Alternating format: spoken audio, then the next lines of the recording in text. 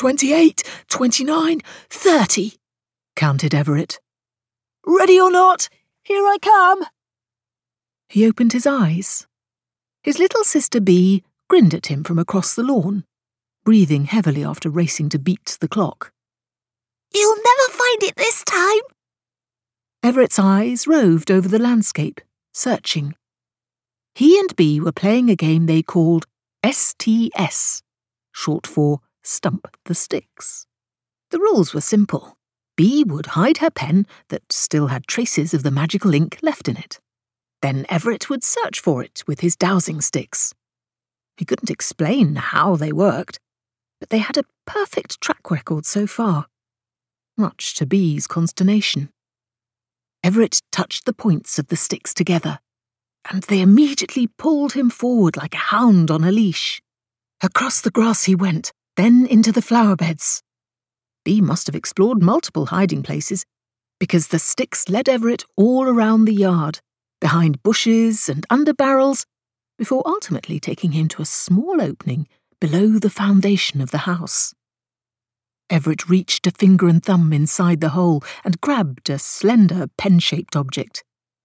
He retrieved what proved to be a short twig with a small circle of ink drawn on its bark. It was a decoy. Ha!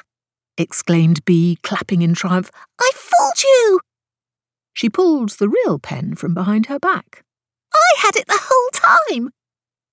Her fascination with escape artists had expanded to include illusionists of all types, so any chance to trick her older brother was cause for celebration.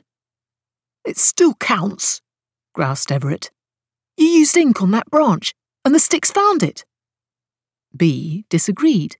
They were supposed to find a pen, and they didn't, so I win. Everett returned the sticks to his back pocket. I'm going inside to read. In truth, the game was beginning to bore Everett anyway. But most everything seemed dull in comparison to the quest he and Bee had gone on to rescue their father. On that particular Wednesday afternoon, he was restless and out of sorts. Bee followed him into the house, rattling off all the reasons the sticks did not deserve a victory. Everett entered his room and closed the door behind him, cutting her off. He could hear Bee's exasperated sigh as she stomped away down the hall, but he was feeling too surly to care. He just wanted to escape. Grabbing the top comic from a stack in the corner, he stretched out across the floor to read. It was one of the first Mac's courageous adventures his dad had written and illustrated with ink, and Everett knew each frame by heart. In this specific storyline, MC took his spaceship to save a colony of humans on Mars from an attack by alien raiders.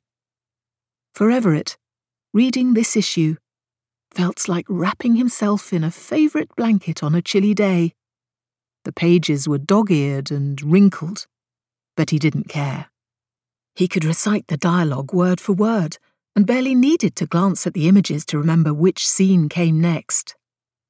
This time, when he turned to the last page, a strange sensation came over him, as if a giant hand were pressing him into the floor.